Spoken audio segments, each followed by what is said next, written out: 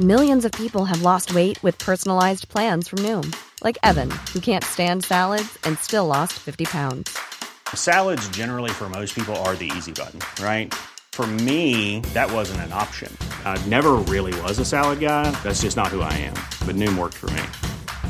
Get your personalized plan today at Noom.com. Real Noom user compensated to provide their story. In 4 weeks, the typical Noom user can expect to lose 1 to 2 pounds per week. Individual results may vary. Hold up. What was that? Boring. No flavor. That was as bad as those leftovers you ate all week. Keke Palmer here, and it's time to say hello to something fresh and guilt-free. Hello Fresh. Jazz up dinner with pecan-crusted chicken or garlic butter shrimp scampi. Now that's music to my mouth. Hello Fresh. Let's get this dinner party started. Discover all the delicious possibilities at hellofresh.com. Hello and welcome to this edition of Voices from the Irish Life and Lore Archives. I'm Maurice O'Keefe. The Good Friday Agreement, which was signed on the 10th of April 1998, brought an end to the Northern Ireland Troubles that had prevailed since the late 60s. This week's podcast, you will hear three people who were involved and played a role in bringing the parties together to sign the agreement. Later in the podcast, you will hear Bertie Ahern and Tom Elliott.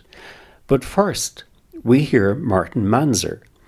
He was former Fianna Fáil politician and he was a special advisor to Northern Ireland when he was involved in the discussions between the Nationalist Party and the Irish government. And he regularly met with intermediary Father Alec Reid.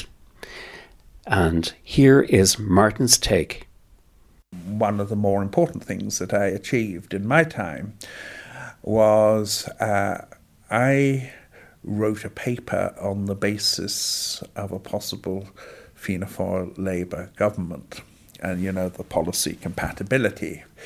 Their tactic was to have a dialogue with Democratic, were a Workers' Party or I think Democratic Left? I can't remember which it was at that stage. But anyway, it might have been still the Workers' Party. No, it was Democratic Left. And they put together a policy paper which they sent to us. Now, based on the manifestos, they had a rather detailed manifesto. We had a rather summary one. I had been already, Bertie Ahern had asked me to do it. He was Minister for Finance at the time. I had something prepared. A journalist leaked what was going to be said to us a few hours beforehand, so I was able just to adjust the nuts and bolts a little bit.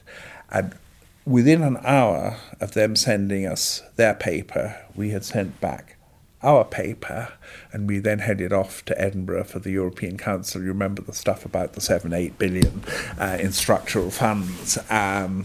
And that actually turned it. They were about to enter into meaningful negotiations with Fine Gael.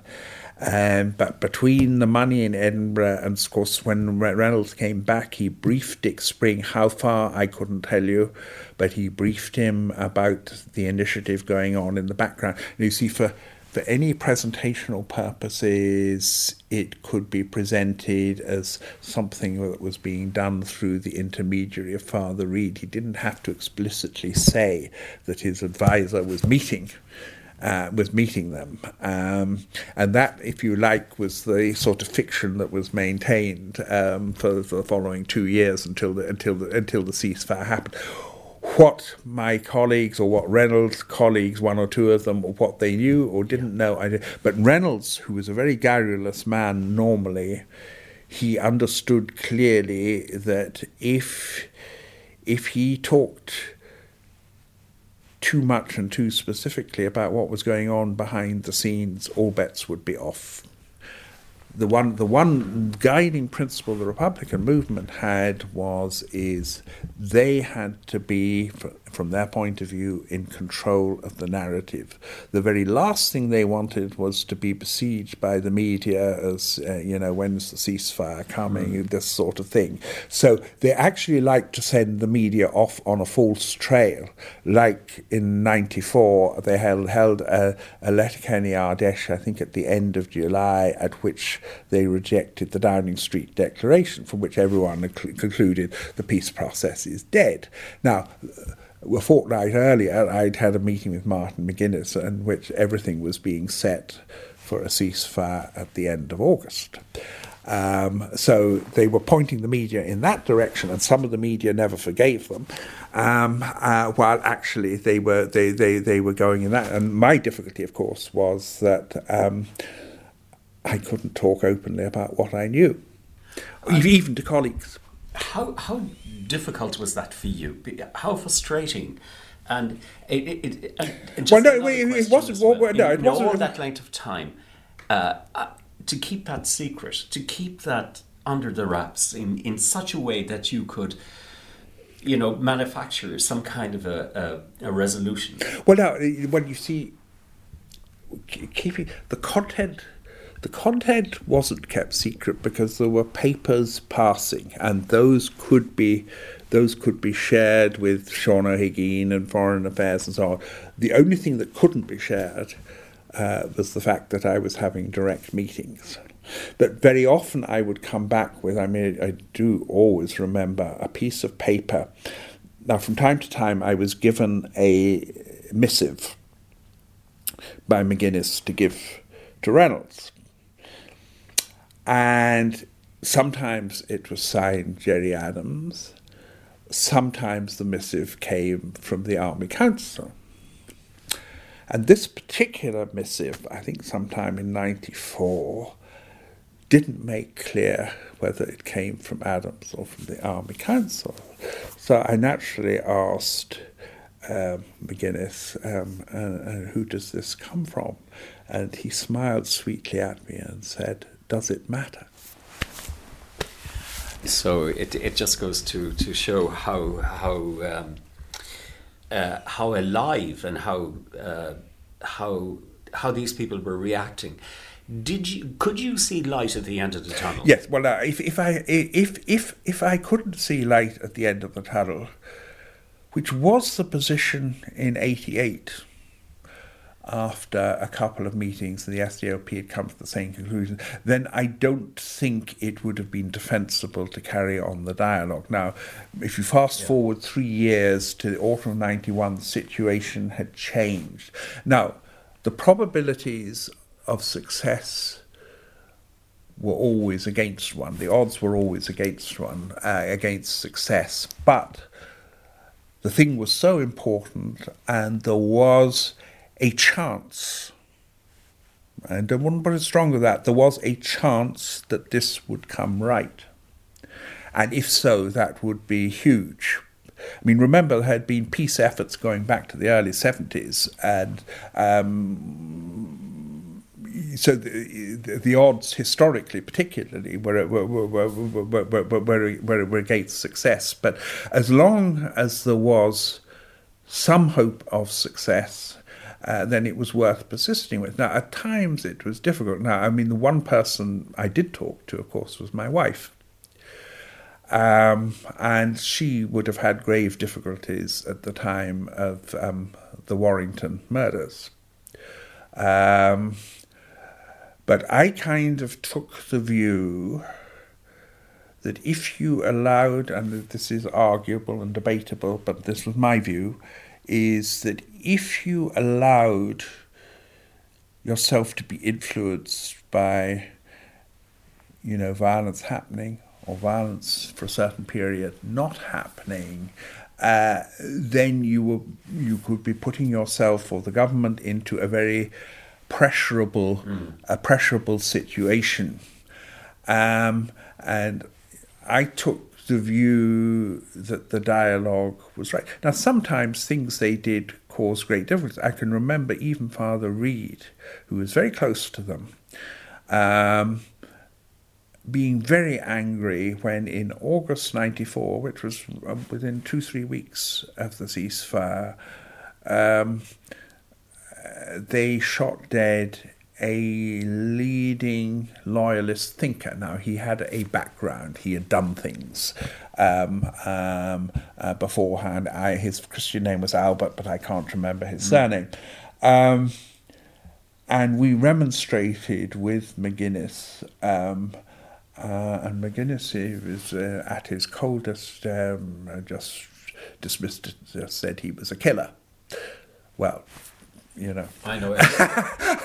You could have all sorts of reactions to that, but you were dealing with people who were involved in murder.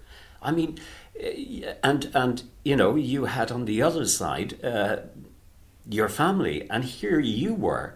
And so, were you passionate about what you were doing to try and bring this to peace? Well, yes, but with this qualification, and Haughey would have been taught me this. I mean, when there was one time in early 1888, when I appeared, something I said appeared to be somewhat excited about the prospect of going to the meeting, and he said, you know, you have to deal with this sort of coldly, not passionately, you know, so that you don't. Your analysis doesn't get around. Now, I mean, there is one thing I did in dialogue with him, which not other people would have adopted. Indeed, there was a northern back channel which was entirely separate and which we knew nothing about until it burst out into the public in late 93.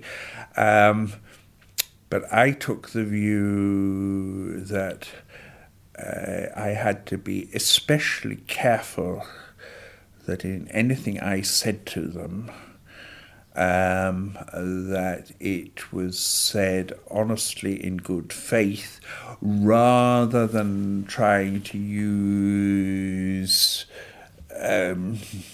remote prospects to persuade them, to engage in wishful thinking to persuade them. Now, not everyone would have adopted that, but, maybe that's something to do with my Protestant background. I don't know. But anyway, the important thing was to establish one's bona fide. Now, one might be wrong, as I sometimes was in my prognostications, but it wasn't out of bad faith, It wasn't that I was trying to persuade them of something that wasn't true in order to get them to do that. What was very clear was, and I remember this was the era of Cardinal Daly and so on, it was never the case that what was needed was another sermon to get them to stop. They had to be persuaded that it was in their interest and that they would gain more for themselves and for their objectives by stopping.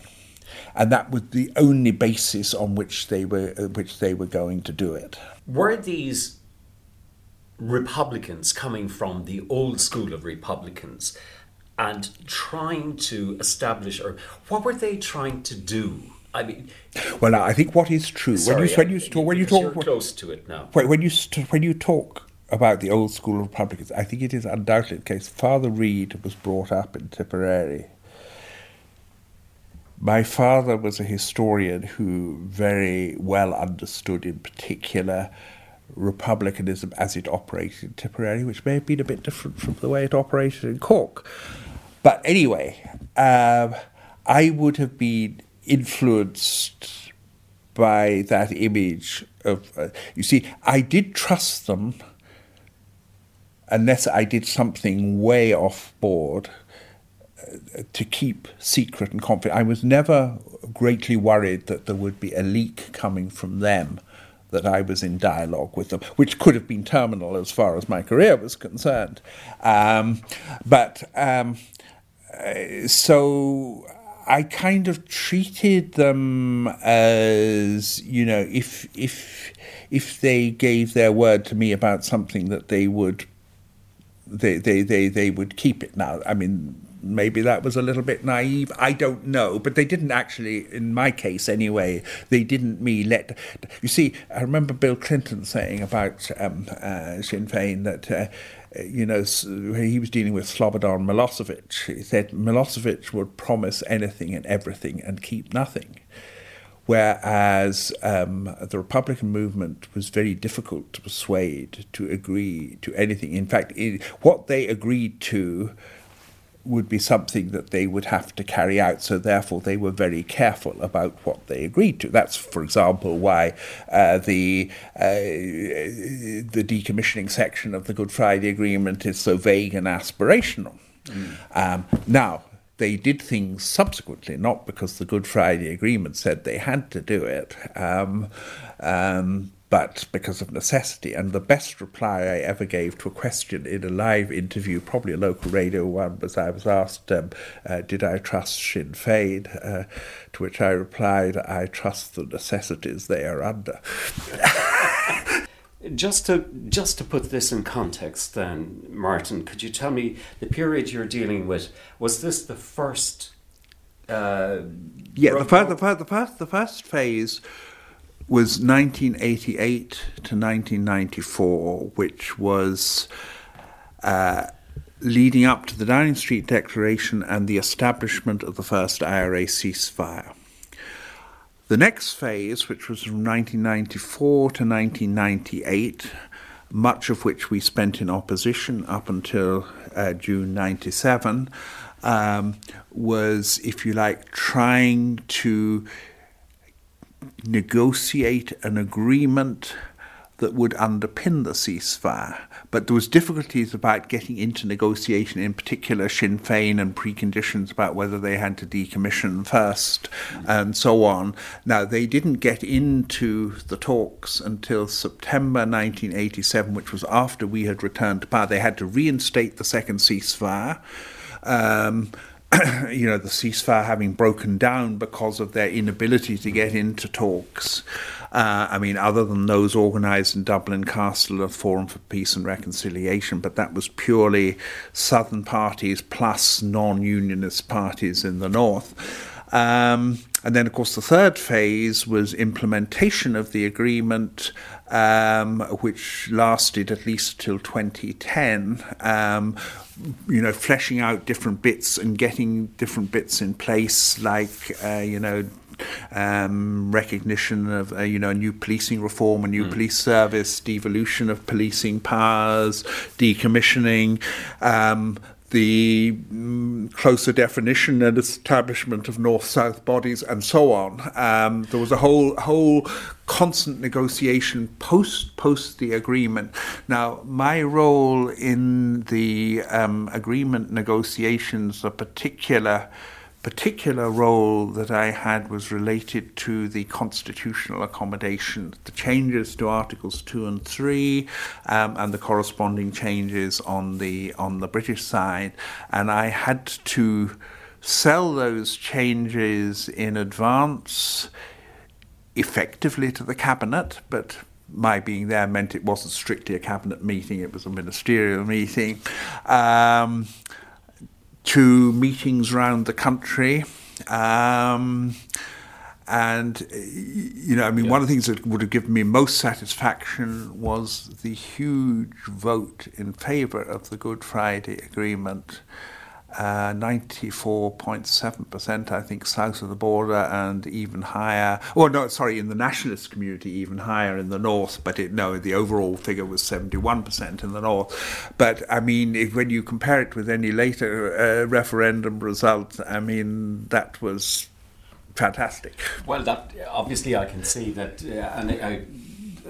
an awful lot of credit would go to you. You were there from the very beginning. Yes, then. Yes, I was. How does that make you feel? Well, I think there's a general consensus that the peace process was a major political achievement. And indeed, the fact that it is the Good Friday Agreement is so central to the Brexit negotiations at this point in time, long afterwards. So I think there is a lot of satisfaction at, in one's life having achieved something. But through those years of negotiating and meeting with these people and trying to of course, I was meeting with a lot more than just Sinn Féin, obviously. My next question was, was there an American influence in all of this? Oh yes, I think the American influence was considerable. Now, Bill Clinton was somebody who was not, particularly during the Major administration, which is when most of all this happened, was not specially Anglophile, because the Tory party, on behalf of the Bush party, had been looking to see could they track down photographs of Clinton in Oxford in the late 60s taking part in anti-Vietnam War demonstrations. And I remember Clinton once saying at a meeting I was at, I like John Major, I hate the Tories. That's it. But were you talking with George Mitchell? Were you? Well, George Mitchell, no. I mean, to be frank, the constitutional discussions did not really involve George Mitchell. Who were you talking with?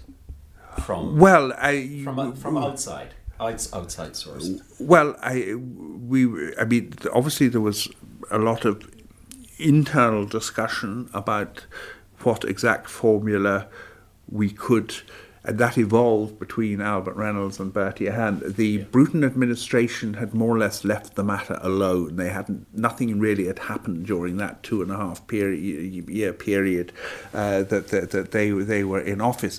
Now, obviously, there would have been discussions with unionists. Now, I think the unionists, they broadly got what they wanted, which was the replacement of, it wasn't the abolition or of Articles 2 and 3, but their replacement. But the substance of it was already there. Now they chanced their arm using a lawyer. To try and push us much further, but we resisted that because obviously this was a very very sensitive subject. I mean, the Sunday Business Post, using leaks of earlier documents, tried to make it difficult for the government to proceed at all on these lines. But yet there would have been no agreement without the constitutional change. So we would have been talking to unionists, and obviously we were talking to the British, but the British were broadly happy with what we were doing. I don't think they got into detailed drafting issues. The Ulster Unionists attempted to do so, and to be fair, on one particular point, they were right about to do with the North-South bodies putting in something about extraterritorial jurisdiction. Now, it wasn't in Articles 2 and 3, the reworded ones, it was further down, so there was a subsequent change. But anyway, that was got right. But now, I did have an incident, is that I was asked to go and address a quite stormy meeting in West Belfast. Now, the audience would have been mostly sort of people, if not Sinn Féin, sort of aligned with them, and it was I gave a talk, and then there was a question answer. The whole thing might have lasted 2-3 hours. But anyway, in the course of it, I had said, we're not abolishing Articles 2 and 3, which we weren't. We were rewording them. Anyway, there was a headline, and Trimble made an issue of it with Bertie Ahern. But I remember in the restaurant in Castle Buildings, a modern office block in the Stormont grounds. Trimble pointing his finger at me, and he said, "You are a prime example of the degeneracy of the Irish public service since partition." And what was your answer? I was just, to be honest, I was enormously flattered. I'm not sure I made any answer, but anyway, sometimes insults can be the absolute opposite of... Bertie Ahern, member of the Fianna Fáil party, was elected Taoiseach in June 1997, and he played a major part with his background team in bringing an end to the violence in the north. Just the agreement again. I mean, it was signed, and it's called the Good Friday Agreement. Yeah, Is that symbolic in some way? Well, what happened actually was it was because it was Good Friday. I think everyone that day said, "Listen, we were meant to finish on Holy Thursday," and they all said, "Listen, we'll get this finished today and get it agreed today. You know, this will be called the Good Friday Agreement." And then, about an hour after it was finished, the Northern Ireland office, they got all Tony Blair and I had signed the documents, and they sent, and the Northern Ireland office put the Belfast Agreement on the front of it. and when it was put down in front of me, and I said, well, I always remember, I said, "Well, what agreement is this?" And they said, "Well, we just thought it was done in Belfast, always put down where it's signed." Now, that's true. Like if it's the Nice Agreement or Cologne Agreement. And I said, "Well, I know it's the first time anyone mentioned to me that it was a Belfast Agreement." I said, "I'm just after me talking to all the others," and I said, "I just signed the Good Friday Agreement." So I said, from henceforth, it was going to be the Good Friday Agreement. Oh, and that's that's the story. Yeah. But there was nobody now. In fairness, I don't object. I hear some people now that I never said a Belfast Agreement, but I hear some people that say that the Belfast Agreement, the Good Friday Agreement. I have no problem with that either. But it was never. There was never agreement to call the Belfast Agreement. That was the history of that. Mm-hmm. There was a time, Bertie, when your mother was her funeral, and it was a crucial moment in the... Yeah. It all happened in Holy Week. What happened was we had the talks in London the previous week. I came back on the Saturday night. I came back here to Drumcondra on the Saturday night, and I've been in London all week. And we'd been there was this thing called the Asian Summit, the Asian European Summit. But in the morning times I was negotiating with Blair, at lunchtime I was negotiating with Blair, evening time I was negotiating with Blair, into the night. And George Mitchell was on the phone, we were doing these conference calls and we were changing the documents, you know, the way it goes. So I came back on the Saturday and I was tired because it'd been a long week, and I'd been over in London, we back and forward, and I had very few civil servants with me in London because I was there on another business. I was there on the Assam Summit, so I think I had one or two just, and I had other civil servants dealing with the Assam Summit, but only one or two dealing with Northern Ireland. So I was doing most of the work myself, and back and every time you get out of the meeting, you'll be on talking about it. And I was sitting beside Premier Zhu Rongji, the president, the Premier of China, during all the talks, and he was wondering what all this stuff was going forward. Blair and I sending notes across, and I got very friendly with him afterwards, and I'll tell you a story about that after. But he was fascinated, and I told him that we were working on the talks for Northern Ireland. He was very interested in, you know, because he saw the documents being passed. Blair was chairing the meeting, he passed the document back, and we passed them back. He thought we were doing something about China or something. I don't know. No, there was nothing to do with Assam. This is Northern Ireland. So I got back, but I went to my mother, to go to my mother on the Saturday night. But I didn't go to my mother's house Saturday night. I went for a walk, unfortunately, because I had to be up very early on Sunday morning to start the talks with the parties in Dublin, because I wanted to brief the northern parties, particularly the SDLP and Sinn Féin, and the loyalist parties wanted to see me. So I had a huge list of meetings in Dublin on the Sunday, and I was also to meet the guards and the Commissioner of the Guards Security Committee, get a brief, and so because we were wondering about what had happened if this was agreed or if it wasn't agreed. So I had all these meetings, and of course I should have went up to my mother on the Saturday night, but didn't. I started too early on the Sunday morning, and then when I was in the middle of the meeting, somebody passed in a note from my sister Eileen to say my mother had a heart attack and she'd been rushed to the Mater and it was critical. So I had to keep going with the meetings because, you know, there were important meetings.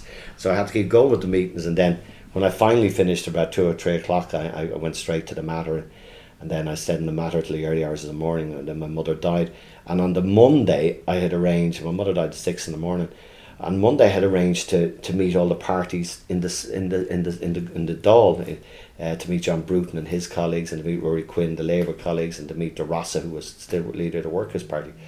So I had to keep doing that, and then I remember Clinton was on to me, and you know, and I was back and forward with then my mother was removed on the Tuesday. I was in the north all day Tuesday, came back for the removal.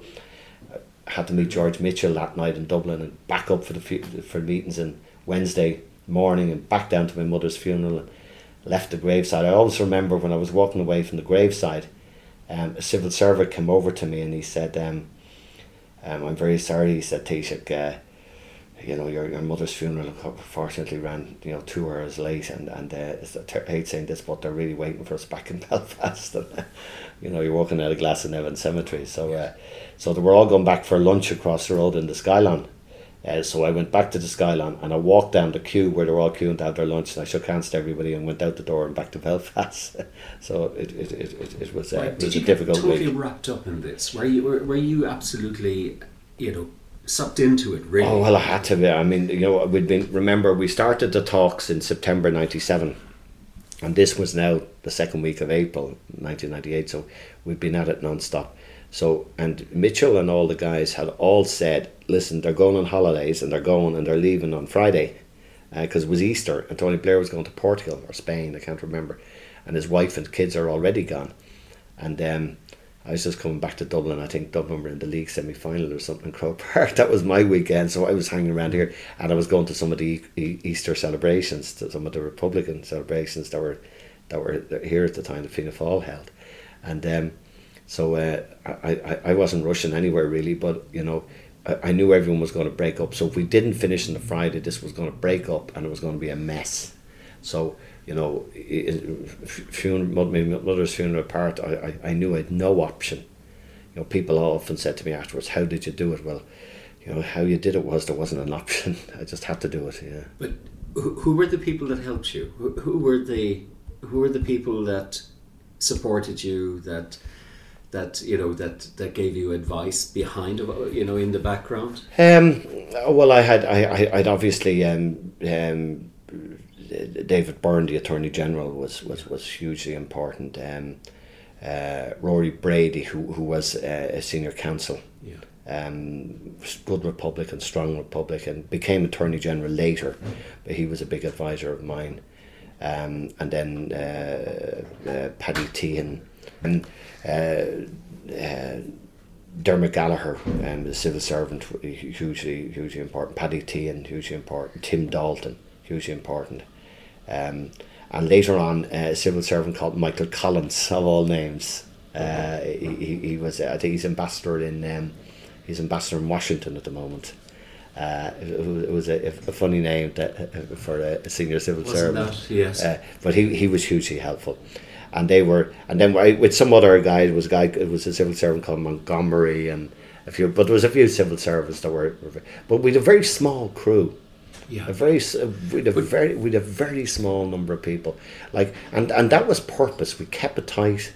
I briefed the cabinet myself. Obviously, I kept the cabinet on side totally, but it was a very small group, and of course. And did this eat into your time? You know, as Taoiseach for the country. I mean, you massively. I mean, and do you think it affected your? Well, I mean, I had no option. I mean, I on average in my period as Taoiseach, I had to give 30-40 hours a week to the North, all the way through, right up till 2007. Up till we finalised the agreement. But every week I had to do, you know, at least 30 or 40 hours. I mean, you know, briefing myself, keeping on top of the North, going through the talks. Because, you know, the way it continued on from 1998, 2000. So, like, I was doing 80 hours a week, 90 hours a week, you know, all the way through as Taoiseach. As every Taoiseach does it, sure, present Taoiseach does it, past Taoiseach does. But I did 80 or 90. But the North was taken 30 or 40. So you had to do all the, you know, and you had to do the other things. Like, it wasn't a question you could say to someone that, like, if I had those 30 hours, you could have been doing something else, but you still would have been working anyway. Yeah. Rory Montgomery. Oh, yes. He was the, and there were a few other seniors, but it was as I said, it was a very small group. Yes, and so do you think that this was probably your biggest achievement in 20 years? Yeah, I mean ultimately the Good Friday Agreement saved lives, saved bombs, saved hardship, saved, so and the fact we put so much of our time and life into it. I think we did lots of other good things. People would probably say we did lots of other bad things, but I think the two areas where I had to put in a huge amount of hours was the Good Friday Agreement, and then every week I spent 10-15 hours chairing the committee on infrastructure. That was the committee that did the roads and the highways and the sewage, and that was the other big drag on the time. So we were that was. That was 10-15 hours a week. We used to meet for a full day, and then you had to read the documents, read the briefs. So they were the two things that I think worked very well. And then other things that we were involved in from time to time. The European agenda, of course, is always busy because the Taoiseach is always engaged. But your predecessors then that came before you. But I think all the Taoiseach back from Cosgrave's side, from Liam Cosgrave. Then Charlie, then Gareth Fitzgerald, and even though Gareth was there for less than 5 years in total, they all. Then Albert was there for 2.5 years. They all did their best. I mean, I think they all played their role, and they all did their best. The reality was, when I took over in John Bruton, when I took over in 1995 or 1994 as leader of Fianna Fáil, the ceasefire broke down shortly after that. So when I got in, we had to start again. When I took over as leader of the opposition, I mean the Forum for Peace and Reconciliation was on Dublin Castle. I spent all day Friday on that. I worked very hard getting to know all the northern parties. We had the clerk over from South Africa at that time. I got friendly with Cyril Ramaphosa in South Africa. I mean, I got. I worked to trying to get to know personally all the individuals and players, and we had various religious groups down to the Forum for Peace and Reconciliation, and that was really working well. That was working, and then I think the whole thing collapsed. The ceasefire broke down. So when I came in 1997, we had to start at the start again. And to be honest, anything that had gone before wasn't much use to me. We had to pick it up again. In 2003, Tom Elliott was elected as a member of the Northern Ireland Assembly, representing Fermanagh and South Tyrone. He was re-elected in 2007 and again in 2011. He served as leader of the Ulster Unionist Party from September 2010 until March 2014. He explains here that he has always been a supporter of any endeavour towards peace, though not at any cost. The Good Friday Agreement, did you think Northern Ireland became a safer place after that? I think it gradually did. We had a ceasefire for some time, obviously, before it. But it was a time, it took a huge amount of time for many of the people to start trusting each other again. And so it wasn't a matter, Morris, of on the 14th of April, or whatever the day after the Belfast Agreement was signed, that you automatically thought, oh, we're in a much better place now. It wasn't like that. It was a gradual process. Okay. And it meant building relationships, building trust, and it certainly wasn't an instantaneous event. The releases from prison of IRA and UVF, I suppose, that were released, who were out there, and caused havoc for that duration. I mean, were you quite comfortable with that, No. that they were all being released? No. I was very supportive of the party being involved in the talks process. Or were you? And what aspect? Well, again, it goes back to what I said earlier. I was very supportive of anything that was a process to try and help Northern Ireland. So I was very supportive of the party being involved in the talks. I was, I suppose, a soft no to the Belfast Agreement.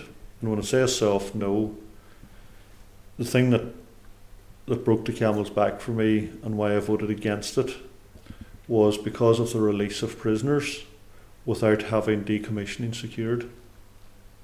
And I always felt that David Trimble bought the agreement too early. If he had let it run on for a period of time, he would have got a better agreement. And that's why I wasn't supportive of the Belfast Agreement as it was, and that was the reasons. So living here, just outside Enniskillen, in your home place, if you like, has that changed much in the last number of years? Do you mean the environment? With the environment, with trust, with people coming together, with open communities? Yes, there has been changes, and it's been gradual changes. And look, I suppose you look at things like local community groups, you know, that are working together now that wouldn't have worked together in the past. Organisations within the community that do things together. So yes, that there is, and there is not the mistrust, particularly among younger people, younger generation growing up, that there would have been. The local town of Enniskillen 40 years ago, the pubs would have been quite divided, and certain cultures or religious people, if you're one denomination, you know, if you're a Protestant or a Unionist, you went to certain pubs. If you're a Catholic or a Nationalist, you went to other pubs. And there were a few that there was a bit of mixing with, but very little. But now that's all changed. We've come to the end of this week's podcast. I hope you enjoyed listening. If you would like to hear the full interviews, they're available on irishlifeandlore.com. My name is Maurice O'Keefe, and I look forward to bringing you another podcast next week.